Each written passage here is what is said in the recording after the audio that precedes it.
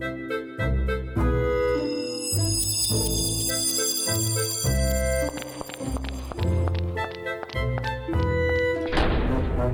to Puzzling Company, your home for at-home puzzles and mysteries. Here are your hosts, Jared and Zach.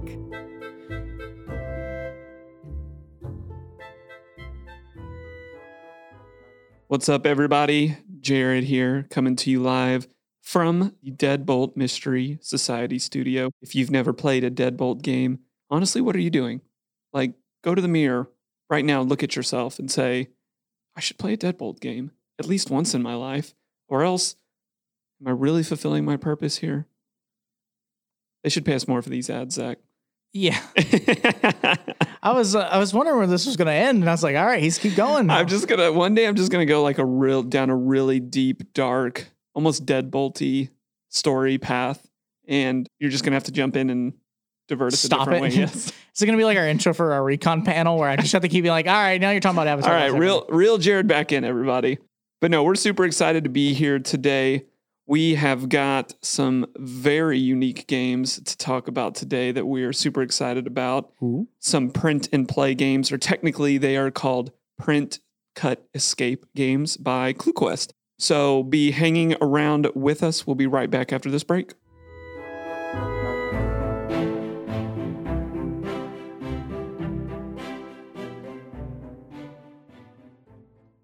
Jared, how do they do it? How do they do what, man? Scarlet Envelope every month sends me a new game with a new story and new formatting, but it all works so well. Dude, I know. It's like 1 month I'm catching a serial killer in the 50s. Right? But then when another one, we had to stop the second Galaxy War. I know. And then the next month I'm trying to rescue a dragon in the medieval kingdom. It's just crazy that every month they keep sending out a new game that also leads up to like this crazy secret society element. It's a gift. I don't know how they do it, but here's what I do know. If you want to go to scarletenvelope.com and use code Puzzling Company, all one word, you can get $10 off their catch-up bundle, which is a whole series of 13 games. Or you could just sign up monthly and journey with it. They're so fun. I'm so excited for the next one. I can't wait. Welcome back to Puzzling Company. We are here in our first section of the show, and we love to talk about games. It is of our philosophy that I would say about 75% of the fun of the games that we get to cover weekly are playing them. And then the other 25% is getting to talk about them. Yeah. Is that a fair breakdown? No, I think it's fair. I think it's different for different people. But for you and I think if I didn't get to do one of those things, I would feel like I missed out on part of the experience. Yeah. But we do this not to just like say things off the top of our head or speak rudely or unresearched about these things. We like to give an honest opinion, but a well thought out one. So here in our first section, we actually have to start with a few disclaimers about this game, which we don't often have to do, Zach. No, not usually. But there are 3 special situations or pieces of information that we feel like you need to know in order to understand a couple of things. Let's start at the top, though. Number 1. Puzzling Company has a professional relationship with one of the owners of ClueQuest. Yes. Similar to what we did with YouEscape. I always think that should be mentioned, that should be put out there. I promise them the same fair review that I put out to everybody, but I think that should be mentioned just to keep everything fair. I've always been told that sunlight is the best disinfectant, so we put it all out there is what we're trying to say by that. Zach, what was our second issue? And ultimately, probably the most dismaying thing to this whole set of games we played. We printed the games. They were printed out, unfortunately, incorrect. Which 2 games did we play, by the way? One was The Prison of Memories, Part 1. And then we also played Operation EGG or Operation Egg. And they were both really, really very unique and different. But the problem was we didn't realize we printed all of these 3 games. The story is I went to FedEx. I printed all of these 3 stories, picked them up, looked great. We got back to the office. And as we started playing the first game, which was Operation Egg, we got to I think it was the second puzzle. And I was like, how are we supposed to solve this? Mm-hmm. Quickly realized that all of our things, probably the bottom 10th of every piece of paper, it might have been a formatting issue, but we decided to continue on it made the experience worse, but I think it's going to make our review better because we used a lot of hints on puzzles where we just very literally didn't have all the information. Yep. I feel dumb about it, but we didn't do anything different. Like we printed them as they were. And like I said, it may have been a printer formatting issue. I don't know what it was, but that needs to be said beforehand as well. Agreed. And then the last one, I feel like this resonates more with Zach than with me, but we have to put out our biases. Yeah. Which is what? Oh, I'll make it very public. I am not a big fan of print and play games at all. Why? I do not like the work that comes with them in terms of cutting, folding, printing. I just think it's not my style. And then usually, in my opinion, playing these games, getting things to work out exactly as they want to with paper doesn't always play out. And we'll talk more about that. But yeah, Zach and I, if we had to kind of rank all of the different types of games that we cover, print and plays are a struggle for us because we really sucked at arts and crafts as a kid. I talked to some people, they love print and plays. And I can see why based on what we play today, because this is a fantastic print and play game. Yeah. But we have to put that all out there. Professional relationship, we had printer issues, and this is not our bag. Yeah, as I say, generally not my style of game. But all of that being said, I want to move into what we liked because honestly, these are dope print and play games. These are not your average print and play games. And Zach, I want you to kick us off with the first thing that we loved because I know it really resonated with you. Yeah, I really liked the art style that they used for the whole experience with the ClueQuest print and play escape games, and their branding. Like they had like a story that goes out through all of them in terms that they're all connected. I really like the art style they used because it's in all of the print and plays. It's in the videos. They have audio for the videos, all that kind of stuff. And it looks very good. It's pretty crazy how well they did in terms of having the same animation style for like everything. And it looks great. We're going to meet the artist in our questions for creators section, so hang around for that. But yeah, I totally agree. And I want to touch a little bit more on the branding side. These characters exist not only through their digital games, their print and play games, but also their physical escape rooms as well. And it was just so cool because Zach and I played games that didn't technically fall in the chronology that you could play these games, but the characters have lore. Yep. There's this bigger story going on and you're involving yourself in these as you play through them all. And I thought that was fascinating because I give me another game where we experience that, Zach, or another company that like has this strong of a character story arcs or of a brand. Like I can think of other companies because, you know, we love and play so many, but in terms of like such a comprehensive idea, I don't know. Well, as I say, we've played other companies who have narratives that go on more than one game, but this is one that goes like the entire series and it's the same characters. Yes. It's not like, you know, we play some and there's like a continuation, like a part 1, part 2. Some of them have like a narrative that it's within the same like organization working, but it's different characters you interact with. This is the first, like, you're going to meet Mr. Q and Mrs. Q and they're part of 99% of the adventure. Yeah, and Black Sheep and we've got to talk about your favorite character. Who's my favorite? That we met in the second game that we played. Oh, like Hammerschmidt or whatever his name is? No, the snail. Oh, Kevin the Snail. Kevin the Snail. I believe that's his name, yeah. But yeah, that's what's really cool. These characters come to life. This is what it feels like a lot to me, is that a lot of the games we cover are like Marvel movies, but then they never put them together as the Avengers. This feels like the Avengers. I think that's a fair analysis. I get what you mean. Yeah, it's one world where they all connect instead of it being individual like characters on their own and never interacting. Yes, 100%. I get what you mean. 100%. And I want to talk more about that later. But right now I want to jump into the second like, which is there's some really strong puzzling in these games, which I think is really impressive, being that print and plays, they give you the opportunities to do some things a little different. But by and large, I feel like they're one of the most limited mediums. But let's talk about that a little bit because these games just don't happen on paper.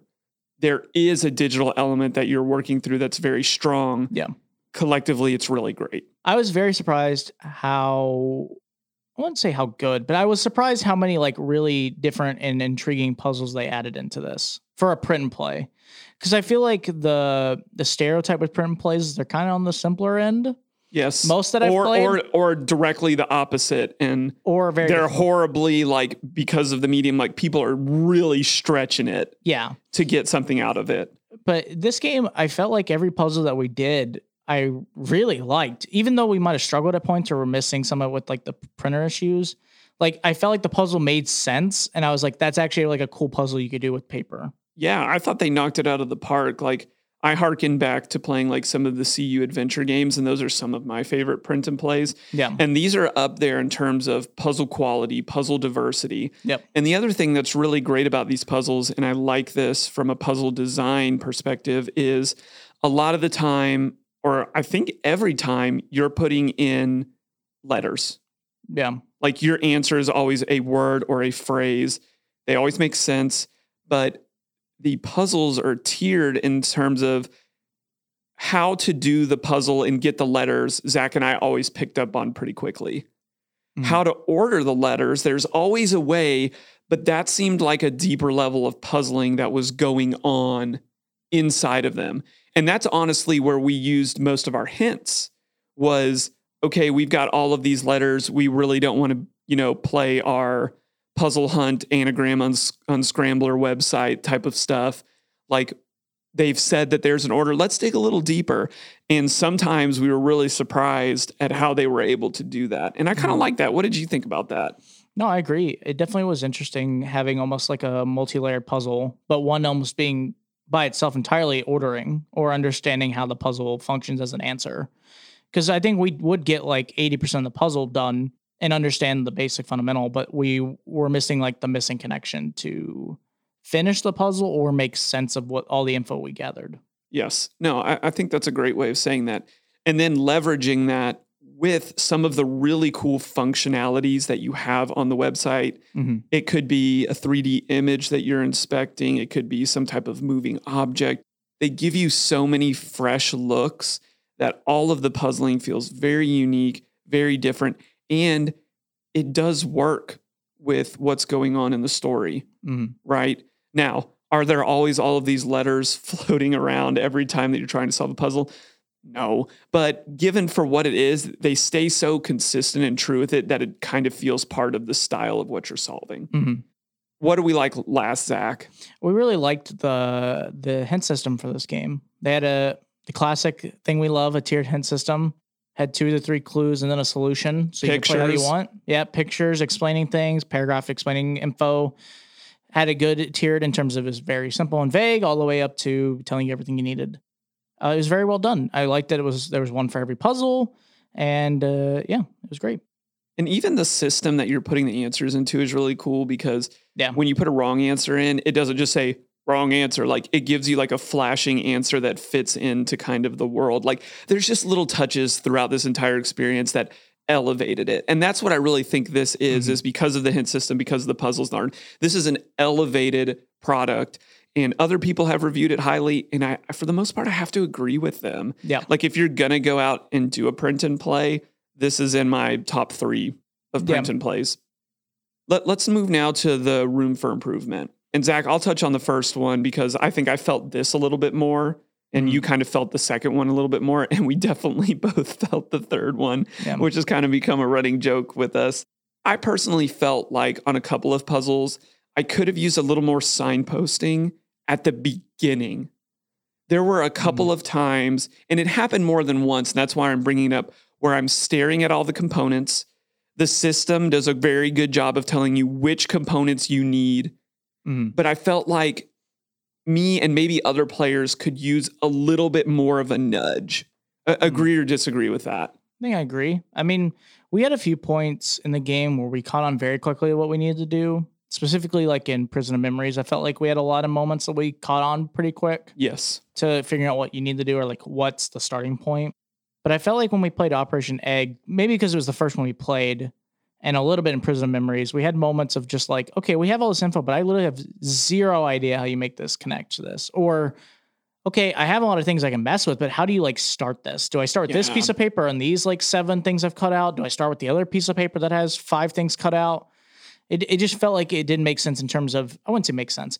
It didn't feel like there was something I should start with. It just felt like I had a bunch of things. I just messed with it all and maybe it'd click. That's fair, because if you think about a puzzle like a pathway, we should be able to get onto the pathway, and then through all of the zigs and the zags, we should know the right course to take, even though it's cryptic, right? That's how a puzzle works. Yeah. But for these, I felt like once we were on the path, we were cooking. But I felt like maybe the start of the path was a little more overgrown. It felt like, spotlight, give me some type of spotlight at the beginning of some of these puzzles. Yeah. And that could have helped a little bit more. And again, this could also be the difference of some things hit with some people and others with don't. But I found myself, let's say there were 20 puzzles between both of the games that we played. I think there were a little more. I would say in at least 8 to 9 of those, at the beginning of those, I was like, okay, like give me something, give me a little bit more to go on. And I think part of that, and you can correct me if I'm wrong, is sometimes the detail that you need in the puzzle is very small. Yeah. I mean, I think most of the time it wasn't that bad. I think there was one puzzle that I'm thinking of very clearly in Prison of Memories that I would agree with you on, that I was like, we found the rest of the puzzle in terms of like the small things we needed to find, or it was like decently sized. And then there was one where like, okay, I have no idea where we find this. And then we found it and we're like, okay, but they're all just gigantic. They were literally so small. We're like, yeah, there's no shot we would have found that instantly. I want you to talk now about, like, you mentioned this earlier with why you don't like print and plays in general, but we felt it a little bit in this one as well. But what is another room for improvement in these games that we played? Yeah. So the other room for improvement we had was kind of imprecise moments in the game. So what I mean by that is that we are given tools either, outside the game or specifically paper that we're supposed to cut out and put into place. And a puzzle requires you to place these items so that they line up at certain spots or put them next to items, so on and so forth. It just felt like we had a few moments of that, either and this might have been a printing thing, so I don't want to blame it all on like the creator, because I don't think it was their fault entirely, at all. But like we would work on a puzzle and we'd have like this long ruler, I'm going to call it, and we'd place it down between the page that we needed to work on, and it was too long or too short, or it felt like it wasn't supposed to sit there. And I'm like, okay, well, and then we looked at like the hint system to help us like make sure we were doing it right, and it looked almost different on the hint system. Like it looked like it fit perfectly. But for us, I was like, okay, this doesn't, like, it feels like it's too long. And I'm like, how am I supposed to get this to line up with like the example they gave me? Because it's clearly too long or doesn't fit into place well enough. Yeah. The hard part with that is that you are putting a lot of the power, which, like I said, not blaming the creator, but you almost blame the player almost has faults with it, because it makes it where if I cut out something and I messed up just a little bit, or, we accidentally don't put enough effort into one part of like slicing something, it felt like we were severely punished for the puzzle in terms of like, okay, I have no idea how to do this now. Like, or we were missing it. And I'm like, okay, well, I have to like bend it like this so that I get the right answer that the example shows me. Yeah. It's hard because in print and plays, a lot of times creators do take risk with exactly what you're talking about. They're asking the player to create the tool that they need to solve the puzzle. And for Zach and I, who cut with our feet, it looks like these are often issues for us, even though it's not that bad. I don't know. I had to recut one of your things today. I mean, but you forgot to cut something entirely. All right. So I don't know if you can have much to talk about. I'm just saying, you throw some shade out there from time to time. I'm throw some shade out there from time to time. But I do agree with you when you give the players that much agency to say, not only are you going to like use this tool, but you're going to make this tool, even though I'm kind of guiding you. Things can get off and janky, and the intentions are good, but the output is not, and it can be frustrating sometimes. Yeah. And we had a couple of moments, I would say probably 2 moments in each game where it was like, oh, I felt like if this was just a little more precise, whether it be like you said, we got to revisit all of our asterisks here. I don't think it was a printer issue, because I think everything still got resized equally. We were just missing things, but it just felt off. In terms of like, there was one with a bookmark. Yeah. That one was a little struggle. That's the one that sticks out most in my mind. But at the end of the day, it's a risk that you take. When it pays off, it's really cool. But I feel like it doesn't pay off 100% of the time, and that's a risk. Yeah. So I don't even know if it's like you need to adjust your scale a little bit or da-da-da. I think like it's just a risk. I don't even know if you can, as a print and play, always 100% mitigate unless you just make puzzles that don't use that whatsoever. And then the last one just kind of cracks me up a little bit, but they have these great videos. Oh, yeah. That you are watching at the beginning, throughout. It's got the characters. The characters all have voices. But Zach, all voices are not equal. That's definitely true.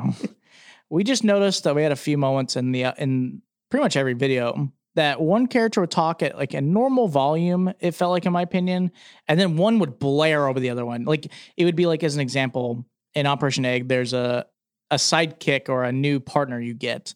And I love the voice they did for it. It's a good. The voice acting is fantastic. But it's a robotic voice, I'll tell you that. And it's louder than the other character by a decent amount. It felt like it when we watched it. And then in the second game, there are, I'll tell you these characters. Mr. and Mrs. Q are two main characters in the series. And they talk pretty normal. And then I think his name is Hammerschmidt. He just yells over over one of them in Prison of Memories when we were playing. Because I was like, Jared just kept looking over me, and I'd just be like, me. Hello, detective. Like just completely one whispering, it felt like, but the other one's yelling. It just felt like there was some equalizer things going on in some of the videos. Like most of it was good, but it just felt like out of nowhere, the sound or the music would just jump. I'm going to propose a theory. Okay. The mice were never the loudest ones, but they're also the smallest creatures. So they did it on purpose. So it was done on purpose to represent a mouse isn't going to sound that loud. But this giant human, they're going to be really loud. This giant machine, in comparison, it's going to be very loud. But no, it was startling at some points. Like we were casting it to our screen to watch, and it was it became a running joke because. Like we said, the videos are great. The voice acting is fantastic. But the EQ was not there. It felt like, could that be something on our end? I don't think it was. It could be. I mean, there's some weird, maybe if it acts weird when getting cast. Yeah, maybe when it's cast or some browsers. But we don't usually have issues with the audio. No. Yeah. So that was just like a funny thing that I think is like a simple fix. Yeah. But it was funny. But that's really going to wrap us up. Overall, if you want to give a print and play a try, these are great ones to start. They have 9 of them, which is so impressive to me that you can imagine that much content to go into print and play. Like, I think if I tried to make a print and play, I've imagined that before, and I just say like, stop. Yeah. Like stick to the escape rooms, Jared. But you have the option to pick any of 9. They're talking about making more of these in the future, and I think they all have a difficulty rating that I think is very well used. So you can go pick one. Some of them are in trilogies, different storylines. Be aware of that. But if you're up for trying a print and play, if you're looking for, again, we talked about this when we talked about print and plays, the advantages of this is download and play immediately. Yep. If you have a printer at home, download and play this immediately. If you're looking for something, stores are closed, go play one of these games. I think you'll really enjoy them. That's really going to wrap us up for our first section of the show. We have Puzzles to the People coming at you next. Solve puzzles, write reviews, win prizes. It's time for Puzzles to the People. Man, I'm just really enjoying Deadbolt Mystery Society games lately. They're just giving me a real sense of nostalgia. Yeah, I've been really enjoying them. My favorite part about them is they just feel balanced. You get a little bit of an escape room, a little bit of a murder mystery. It kind of reminds me of those cartoon TV shows I grew up on. Same. There's one I'm specifically thinking of. It kind of involves a dog and some humans in it. Oh, the Jetsons. I love that show. Okay, close but wrong. No, they kind of like solve mysteries together. Oh, Courage the Cowardly Dog. Okay, they don't solve mysteries. Courage literally does random things. Jared, I was specifically trying to tell you it's Scooby-Doo. That doesn't sound right. No, Blue's Clues. Okay, they are solving puzzles and mysteries, but no. I'm talking about Scooby-Doo. Well, at least the good thing for our listeners is if you like adult Scooby-Doo, you can play a Deadbolt Mystery Society game. And when you want to go purchase one, you can put in the promo code PC15 for 15% off subscriptions and single one-time boxes. No, I've got it. It's Air Bud. Jared, that's a real-life dog. That's not even animated, and he doesn't even solve crimes. Well, welcome back to Puzzling Company. We are here in the second section of the show that is Puzzles of the People, brought to you by the Deadbolt Mystery Society studio. If you've never played a Deadbolt game before, you totally should. In this section of the show, I call it madness in my opinion.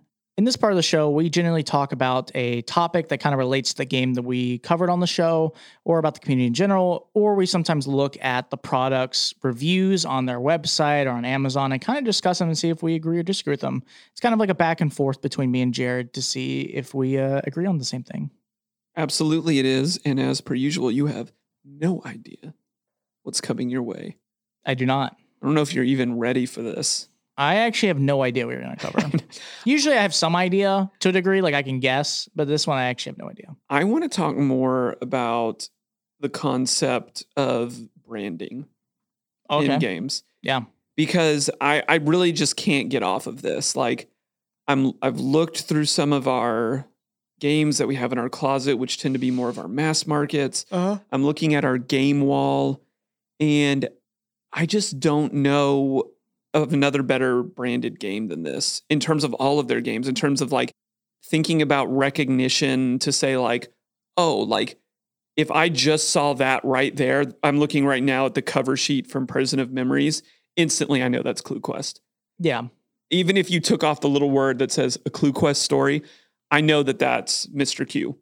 Yeah. Definitively. Well, I agree. I think the recognition of the branding for Clue Quest is phenomenal. It's very well done. It's its own style from everything else, so it's very easy to recognize it. I mean, there are a lot of games we have that we've played mass market that do have somewhat of a branding idea, but they cover everything. So as an example, I would say like Unlock.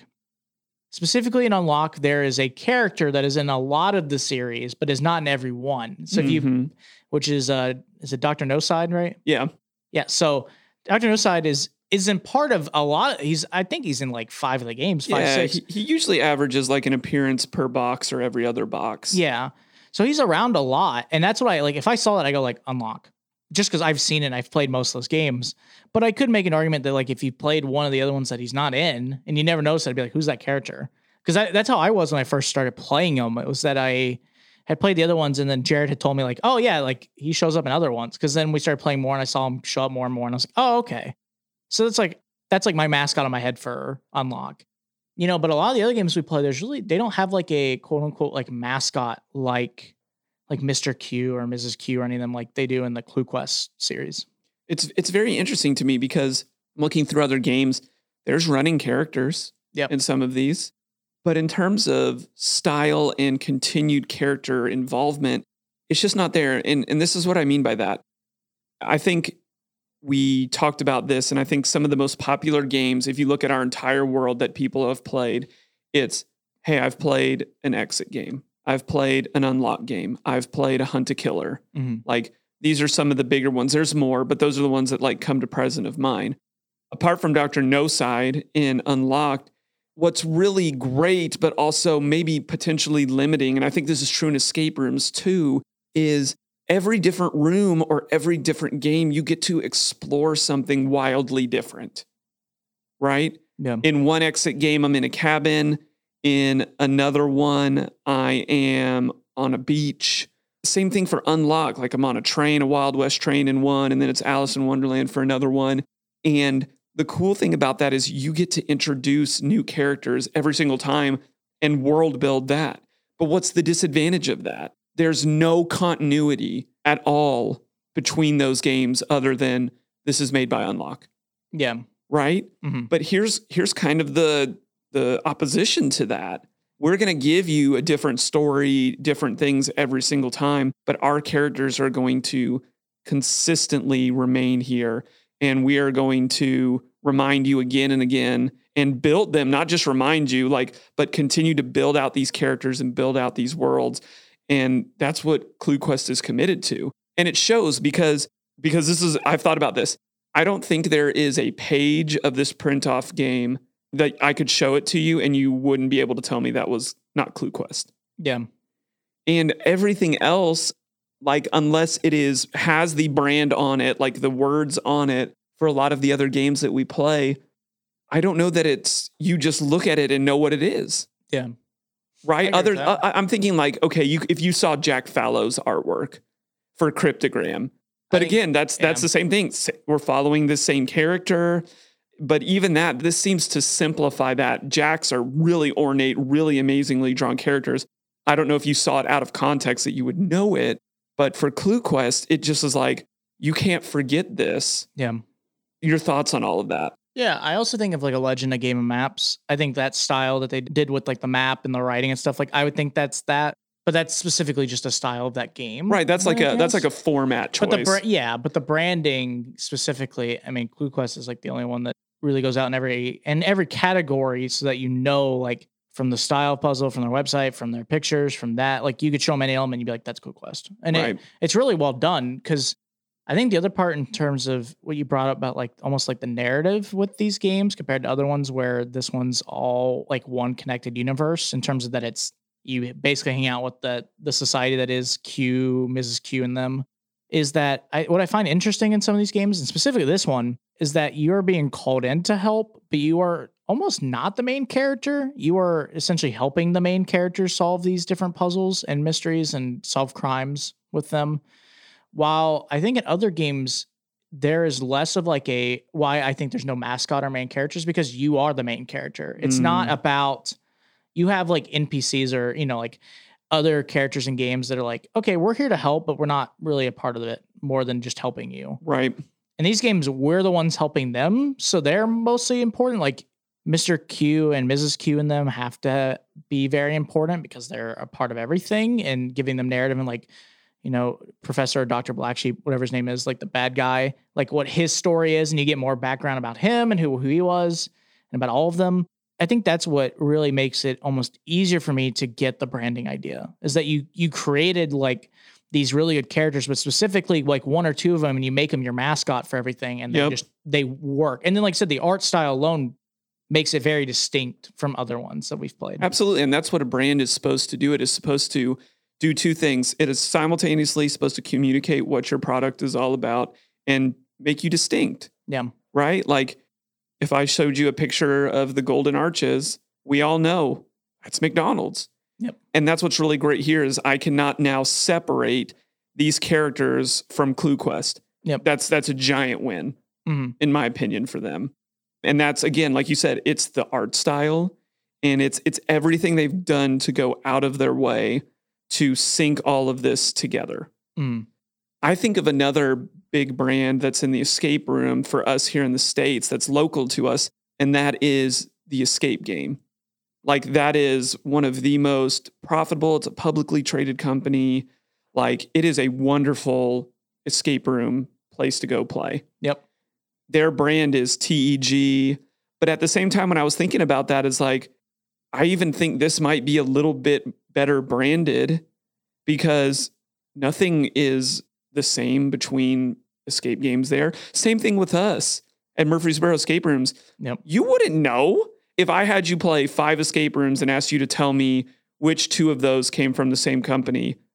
I doubt you could. Yeah, I'd say the average customer we get at our escape rooms basically goes like, thinks we're all the same company anyways. Everyone thinks you're the same one because they, you know, it's really hard to tell unless you make like a very clear artistic style or style of game that makes you completely different than every other escape room. Right.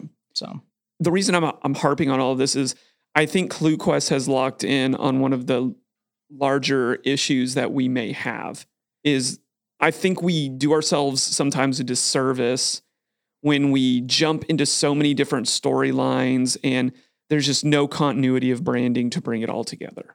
Like I'm looking myself in the mirror when I say this, like what makes this all tick and sync and come together as something that is memorable and unifiable.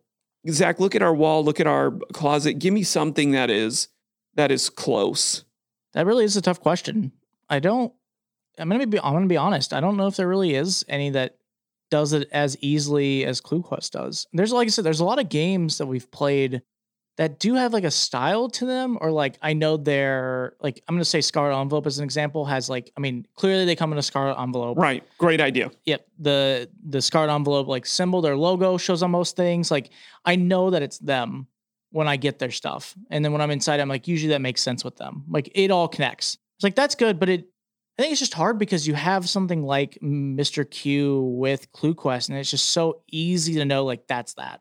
While I think other games have that style, like I think Hinks has kind of like an art style sometimes that I can make a connection with, and like how they write out things like on their information and stuff. Like it's usually the same type of font, and I'm like, that makes like I can make that connection between things. I think a lot of games have like, let's say 50% of the element of like having the branding in it. Yeah. You would understand like that's them. But outside of that, like it stops after that point. It feels like ClueQuest, from what I know, does it 100%. Yeah, I agree. Looking at some of our like big box mass marketers, the only one that I can think of is like, I think if I handed you like an egg from Dig It Up, you would be like, yeah, I know what this is from. Like you would instantly, because the product is so unique, you would instantly go to that. But by and large, a lot of the other bigger companies, they just rely on, I would call it more of the branding of our industry more than their individual brand. Like it's unlock, exit the room, escape room, the game. Like the brand is telling you what it is so that you feel more comfortable with it. Yeah. But yeah, by and large, it just has struck me so much, like how much of a win this is for them, because now the brand is speaking without ever having to like write anything or open its mouth. And that's what you want to do. Yeah. Like I'm getting off the highway. All I need to see is that green and black and that weird mermaid lady to know that there's a Starbucks at this exit. Like it's just so powerful. You're making a funny face at me. Yeah, no, you're good. Is that not what it is? Yeah, the way you worded it, I was like, the heck is he talking about? I was like, oh, he's talking about Starbucks. That's funny. But I'm saying like they've even made board games based off of this, of like around the world's strongest brands, to where I show you part of it and you're like, that's that. That's how powerful this is. And I just think it's a really cool lesson learned from this company. Like this is the power of really strong branding and really intentional branding. And, you know, I hope it pays off for them, because it will stick with me. Like, I don't think you'll ever be able to not show me something that, if I see even something that looks vaguely familiar to Mr. Q, and maybe there's a little, I don't know, what's the deal with like mice as your logo for successful companies? I don't know. Like, is this a Disney World play? Like, what are we talking about here? Could be. I don't know. Who knows? But maybe we'll talk about that more with our creators. Oh, okay. We've got two of the creatives from ClueQuest that we're going to get to talk with in our next section. So we'll be right back for questions for creators. Solve puzzles, write reviews, win prizes. It's time for Puzzles to the People. Hey, I just got back from the mail. Looks like we've got a new game to play. Oh, really? What is it? It's the new Escape the Crate game. Oh, I've been excited about this one. I'm personally a little confused. Okay. The title on the box just says Who'd Unit. Okay, can you spell that? WHODUNIT. Oh, it's Whodunit, Jared. Yeah, in the new Escape the Crate game, it's the Escape Whodunit. It's like a classic murder mystery, but with a twist ending. I mean, agree to disagree on pronunciation. And by the way, it's twist, not twist. Okay. But what you can do is go over to escape-the-crate.com and use code PuzzlingCo, Puzzling C-O, all one word, and you'll get 25% off your first subscription order or any single retired box that they have. Welcome back to Puzzling Company here in the Deadbolt Mystery Society studio. Here in our third section, we get to meet the people that create these games. And I just love talking to these people so much. I feel like I've learned so much from them. I've been inspired by them. Like, it's just really, really amazing how creative the human brain can be. Mm-hmm. And today is no exception. As I mentioned, we're going to get to meet with two people, one an owner and one an employee, that both work on the creative aspects of what's happening with the print and plays from ClueQuest, but as well as some of their physical escape rooms too. And I say we dive right in and meet them. So first of all, I just want to say, Gigi and Andy, thank you so much for coming on the show with us. Gigi, I want to start with you. You are one of the owners and founders of ClueQuest. Give us a little bit of that origin story about how you got the escape room going, and then lead us all the way up until when you guys were starting to make the print cut escape games. So we are now 8 years old, and ClueQuest was actually like one of my brother's idea, that he heard about an escape room that is some strange place that people are locking people into a room. And Gabor was already living in the UK, and he just told us after a grandma's Sunday lunch that what if we launch a company together, and what if this is an escape room? And we were like, okay, what it is, I don't know. I was coming from a creative area, like from theater and improvising and this kind of stuff. And we started, we went to an escape room. It was Para Park. Actually, it was the first escape room in Europe. And actually, it was invented by people from our old school where we went, all our 4 brothers. So the first escape room was originally from our homeland city. We went there, we liked it, and we started our company in London. We were the second company in London. Now we are the oldest. And after a lot of time, 3 locations and a lot of experience, a lot of good fun for people, a lot of experience. I remember from the first place, when we moved from the first place to the second one. In the first place, we had 1 room, just 1 room. We have now 11 rooms. When we needed to move, it was big storm and everything. And we put all our stuff, everything in just 1 car, in a van. And we moved to the other location. The first location was in Tottenham, and we moved to the other location together with all family power.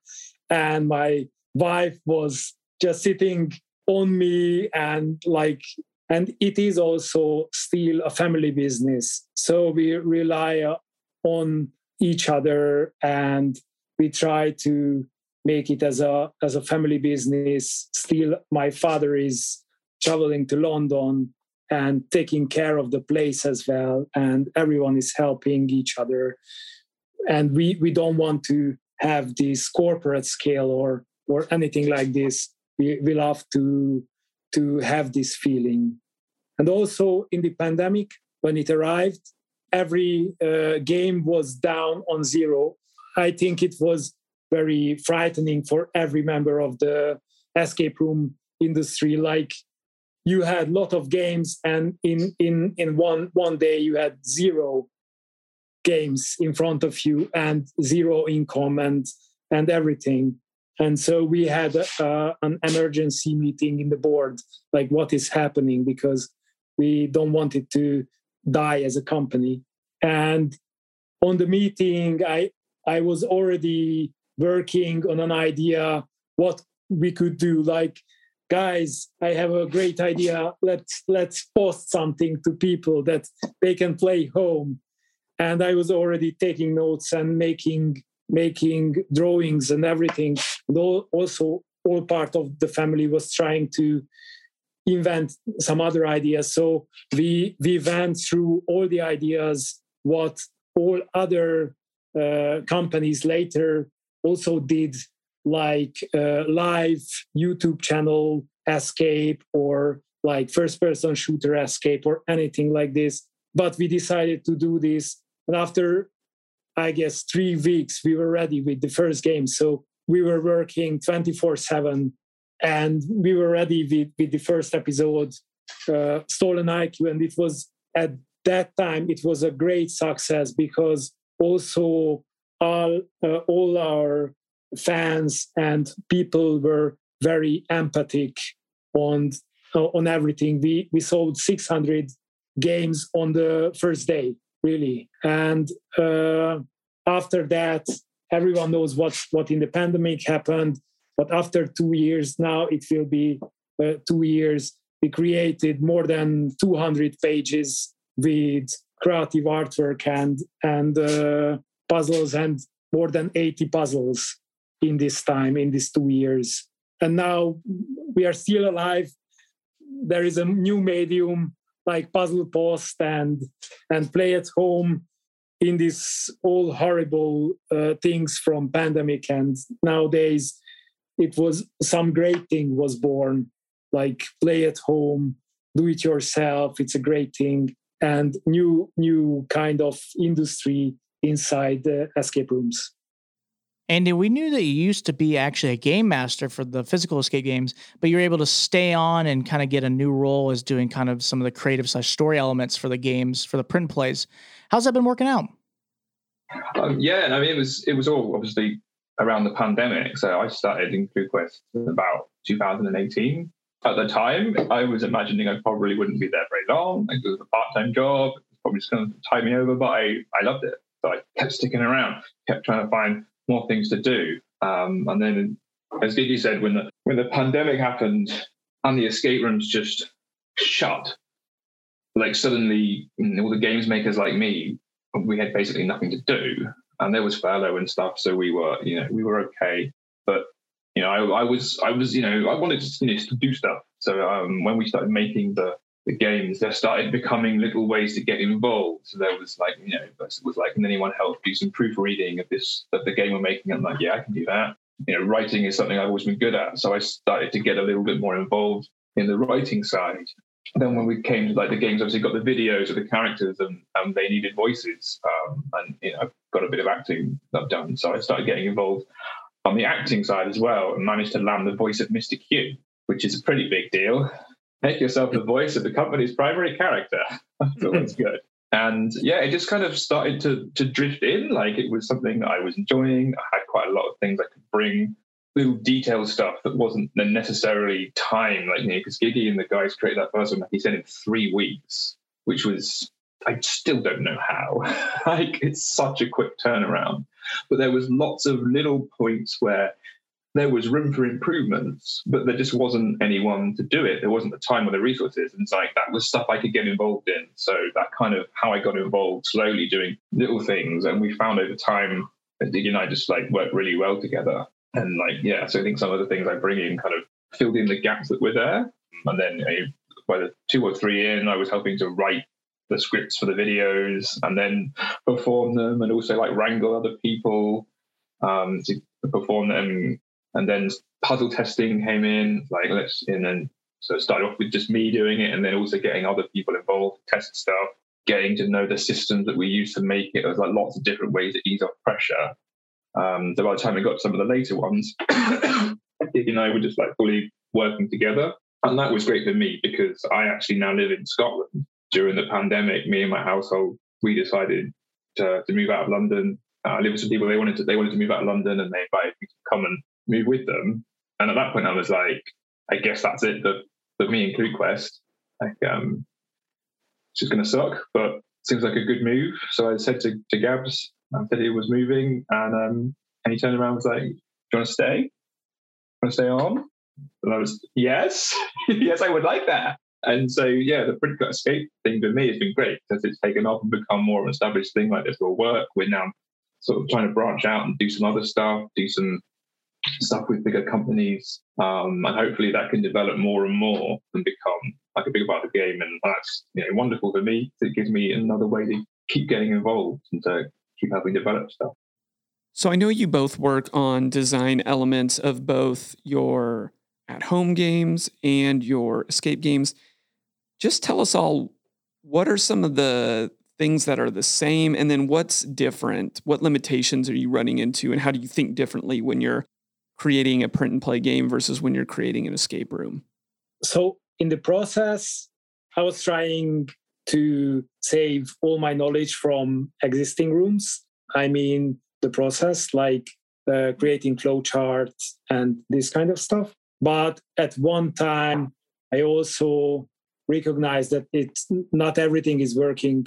In most of the times, we use just linear flowchart because there is no games maker in these places, and we don't want to get people too much lost in this space. Like at home, they also are harder to grab for help because they are alone. So they don't want to tell themselves that, okay, we need help. No, we don't need. We can do it.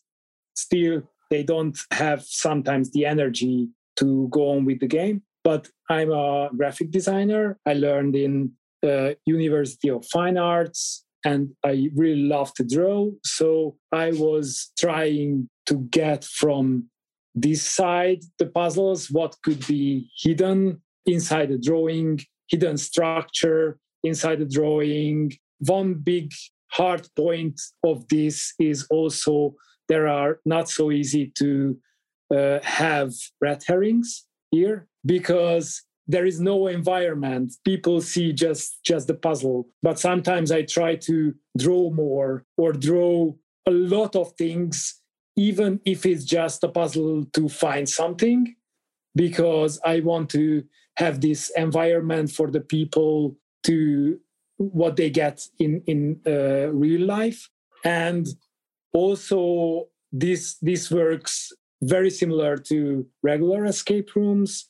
Like the invention of puzzle is also by making it, folding, trying to work inverse. Like I make puzzles like I try to do it like, okay, let's say I don't have the puzzle. I just try to work on it. But I try to behave if it's already existing and it's ready. So I try to solve the puzzle by making it. And I asking myself, what do I want from the people? I want them to fold something. Then I try to fold a paper without the puzzle to invent it, how it will work. And there is also a great new space and environment for these puzzles because paper itself, if you play Alpha Brain system, there are a lot of three-dimensional puzzles, like a little bit origami, but you want to keep this very good thing from escape rooms that everyone can do it without knowledge. And this is our main principle. No math, no history knowledge, no origami knowledge, nothing. And you want to keep it simple, but you can also, with our system, include videos. You can include periscope views, a lot of things. And so it's, in principle, is the same. And it was also very freeing for me to have a new medium, to have a lot of new space for yourself, to invent puzzles. And it was very good that I could draw a lot because I really love to draw everything. And there was now a space to do this. So we know that both of you are most of the creative team for the Clue Quest print and plays and some of the physical escape games. Can you kind of tell us a little bit about how you guys actually tackle projects together? Because I know you guys have to work together on things. So does Andy work on certain parts or do you work on other things? What do you do? I mean, I would say in terms of our dynamic, like Gigi is kind of the creative powerhouse in terms of like the puzzles and the art. Like, 99% probably of the puzzles are coming from Gigi. All the art's coming from Gigi. Gigi has incredible ability to just suddenly go, I have a thing. I had nothing, and now I have a thing. Like, because the layer around it, like most these days, like all the writing pretty much in the game, so not just the scripts, but the text, the mission briefs, the clues, any sort of text, the introductions, that's all coming from me. And also, like as we've gone through, we worked a bit closer together on earlier in the game. So like Gigi might have 23 ideas for puzzles, and we'll go through it and be like, okay, maybe not that bit, maybe lose this bit, we'll refine that bit, let's take that. When we will work through the story of the game, like together, like is where we kind of, Gigi will come up with a lot of ideas to start with, and that's never been my strong point. Like trying to generate ideas from nothing is hard. Taking someone else's idea and going, we can change it in these 5 ways, and it will be slicker and cooler. Like that's what I love. So yeah, that kind of process of like a lot of the writing and the stuff around it, trying to bring it all together and make it cohesive, and a bit of UI as well. I mean, that's kind of become everyone. We've got another guy we work with quite a lot who knows the system very well and can develop new things for us, which is really cool. I'll often do like start to create the game itself within our system, like take the puzzles he's making them, plot them into the thing, so we have a functioning game, and then we can start to refine it by bringing in extra art, bringing in new coding and stuff from some of the more specialist guys. So yeah, the kind of the writing and things like the clues, because clues is a big thing. Gigi touched on it just now. When you're playing an escape room and you have a live GM, their whole art is knowing when to speak, knowing like when do I step in, when what, and how much do I give you? Like we're very lucky at Cluecast. I played a lot of escape games, and they all have different styles of GMing. Something I really like about how we do stuff at Cluecast is we've got a direct voice link to you, and we're watching you all the time. So it's that art of like being, okay, this team is struggling.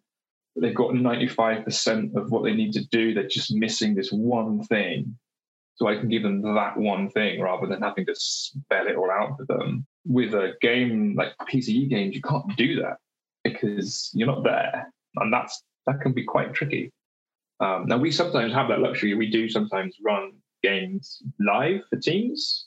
You might have especially during the pandemic, but now, even still now, sometimes if you've got a group of people that you can't bring together physically, then we'll run a little event for you. So you'll have me on the Zoom call whilst you're playing your game, and then you still run it the same way. But for most PC games, it's people at home, and so that cluing process can be quite tricky now to approach, and it's something that we refine over time.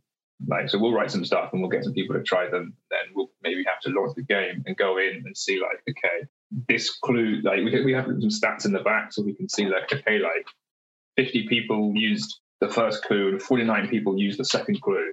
The first clue is probably not helpful enough, and we can refine it over time. So that's something we like to do, is constantly, and that's something Cluecast has always done actually, is constantly looking at the games and being like, can we still make them better? Which was another thing in the first place that got me more involved in Cluecast. I was a very opinionated person. And after I'd run like 100 games, I'm like, wow, if we just change this thing, it will be better. And like badgering the bosses, like, can we change the thing? And then they changed the thing, and it was cool, and it's really exciting. And we started to do that more and more. So it's been really, that's cool. And that's kind of another thing, I suppose, touching on what you asked about the differences between physical games and these print and cut things, is like it can be a lot easier to change stuff.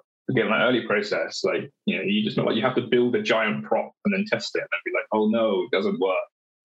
Gigi can draw something. I say like it's really easy. Gigi can spend hours drawing a beautiful piece of artwork, but it can be easily tweaked. It can be easily reprinted. It can be easily designed. So that's cool. You can just do something and see if it works and then tweak it, which is really cool.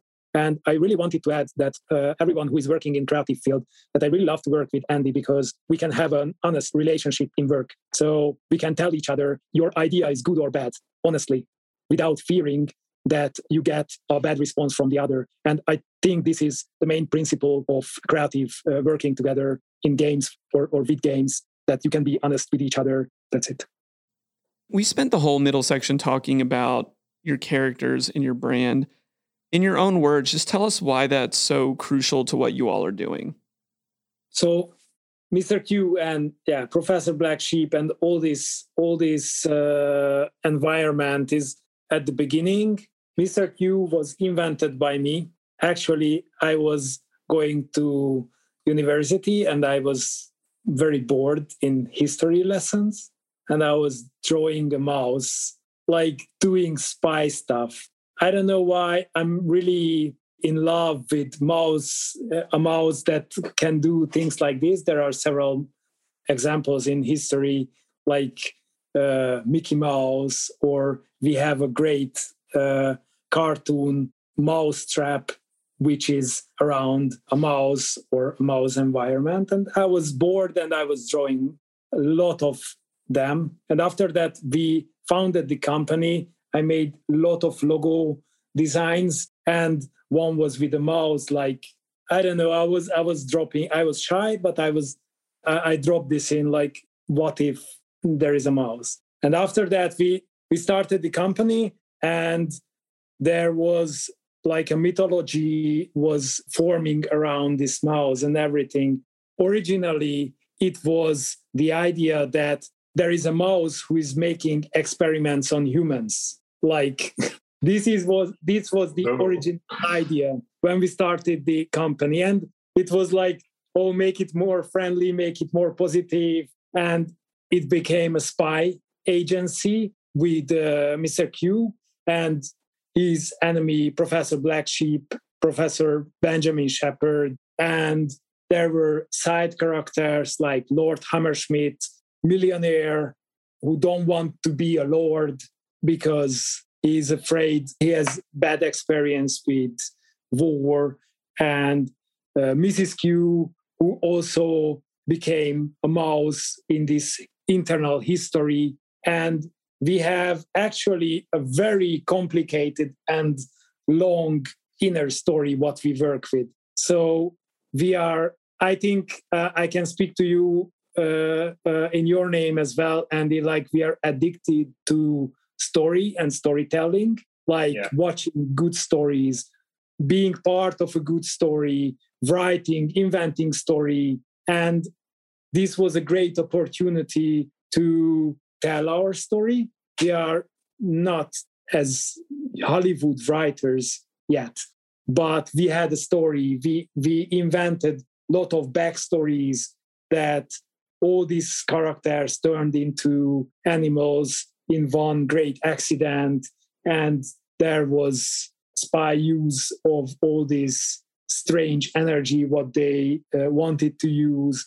And so there were a lot of new characters, and we love to work with this. And Print Cut Escape, this is a little bit different from live escape games, because in a live escape game, you cannot really tell long stories because people are so excited in the room that they don't really care about what you tell in the game. So there are no real story turns inside the game. Before the game, you can tell the story. This is, I don't know, a predator. This is investigation room. And at the end, you can come up with the solution like, okay, you solved it. But in Print Cut Escape games and play at home games, you can involve cool videos with cool voices, like Andy is Mr. Q, but he's also Lord Hammerschmidt and a lot of other characters. So like Black Sheep and a lot of characters. So he's like a voice multi-tool, or I don't know how to say it, very positive or super positive. Like he's a genius in this field also. And you can tell stories because you play them a video. You can see how the story is coming to the next stage. You play a video, and there is a lot of other time, lot of more time to telling your story like a comic or like this. So it was a big step up for our story that we can now tell our mythology to the people. And I hope they love it, and I hope they like it. We still have a lot of stories we want to tell. I hope we will have time to make these games as well, like Prison of Memories 2, 3, 4, and 5. Who knows? So can you tell us what's in the future for ClueQuest? It's a little bit complicated because we are limited with powers. I guess everyone says the same. A lot of plans, less power, and we are now open. We are thinking of a lot of ideas like making outdoor game, maybe also. I have a lot of ideas to making new Print Cut Escape games. We have a lot of story ideas and scenario ideas. Like we have different types in Print Cut Escape, like storytelling, but we also have this survival escape training, which is, or Mission Egg, which is a little bit like just fun game with survival escape training is just like Halloween themed.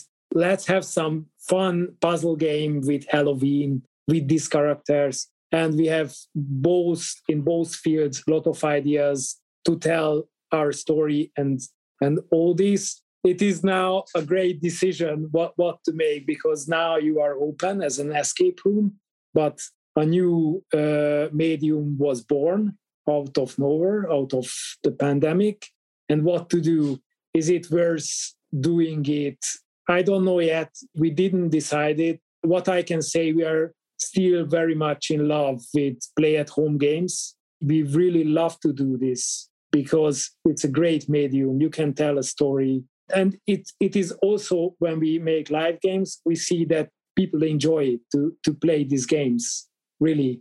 Like they get together, they even play with Zoom, with people and friends, other side of the world, doing a lot of things. With all these bad things happened with pandemic, it was an invention of a lot of good things as well. And this is part of it. And I think we will do new episodes in Printcut Escape area. I think we will make Prison of Memories 2 and 3 because we still have 2 more story ideas for that. But I think we will make it slower than the others because we need to concentrate also on other things. And as Andy said, we are always on refining every puzzle and game until the end. Like we are still refining our first room because we think that even though people already played it, we want to give the best experience to people. And it's always worth to refine something to make it better. And this takes also a lot of time. So we have a lot of plans. What I can promise that there will be also new Printcut Escape games because we love this medium. And we like to sort of try new things as well. So currently they're all pretty similar formula. We've got the printed pack, we've got the online stuff, but we like to try stuff. So we've been constantly bringing in new ideas to the online stuff. We've talked about maybe doing purely digital one, whether we will or not, whoever knows. We talked about maybe having sort of games where different players online get different bits of information and they have to work together. Like we talked about there's lots of things maybe one day we'll get to try. So it's impossible, I would say, to say exactly where it will be in the future. Maybe we will, next week we'll try a new thing and be like, yeah, that's it now, let's do some of it. So like it's never set in stone, I think, the thing. Like we like to constantly try new stuff. And last, we always ask this question just because we think it's so important for creators to lift up and talk about other creators. What else have you guys been playing? What do you like to play? Anything that you'd recommend for our audience? Oh man, there's a few. I can begin with this one because I will be very short on this. I have now 2 children.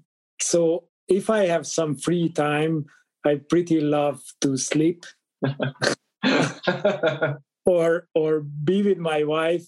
So I almost just play with my kids. One is 7 months old. The other is almost 4. So I play Lego when I play, and I sleep when I have extra time in my life. So, but also to say, when I was younger, I'm still young, but I pretty love the old PC games like Command and Conquer, Settlers, the old stuff, UFO, all this environment. I was a big fan of all these games, and all with my brothers, we played together with these games.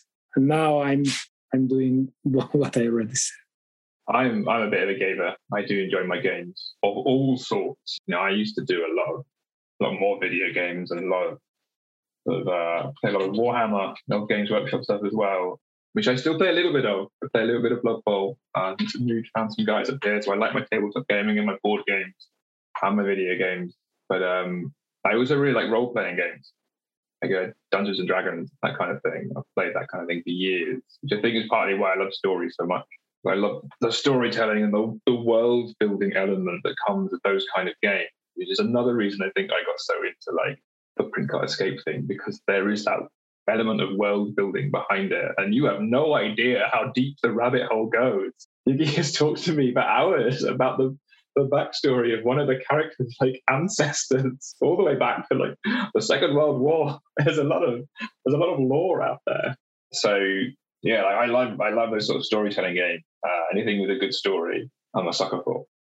I was going to say, you can find us in London because obviously, like I know this is about the online stuff, but obviously we're an escape room too. So we've got a big old beautiful site in London near King's Cross, 11 escape rooms. I think it says 4 different games and VR stuff as well. It's all happening there. So if you're in London, you or anyone listening, come down and check it out.